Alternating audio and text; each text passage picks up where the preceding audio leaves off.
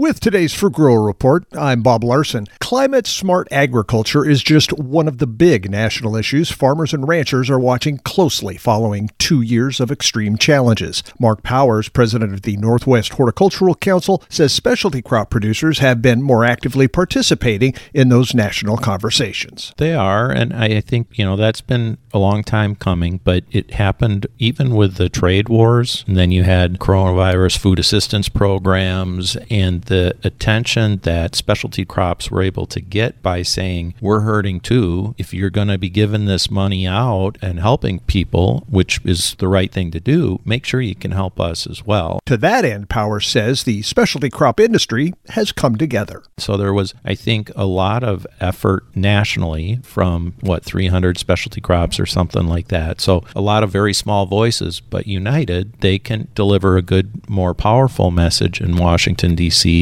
whether that's to the Secretary of Agriculture or Congress. One of the bigger matters, Powers says, is coming up. We've got the new Farm Bill coming up. There's a Specialty Crop Farm Bill Alliance, which brings everybody together and allows us to go to Congress and have specific Farm Bill programs that do target specialty crop producers. Powers says their involvement has been growing right along with consumer interest in where their food comes from. And this has been today's Fruit Grower Report. I'm Bob Larson from the Ag Information Network.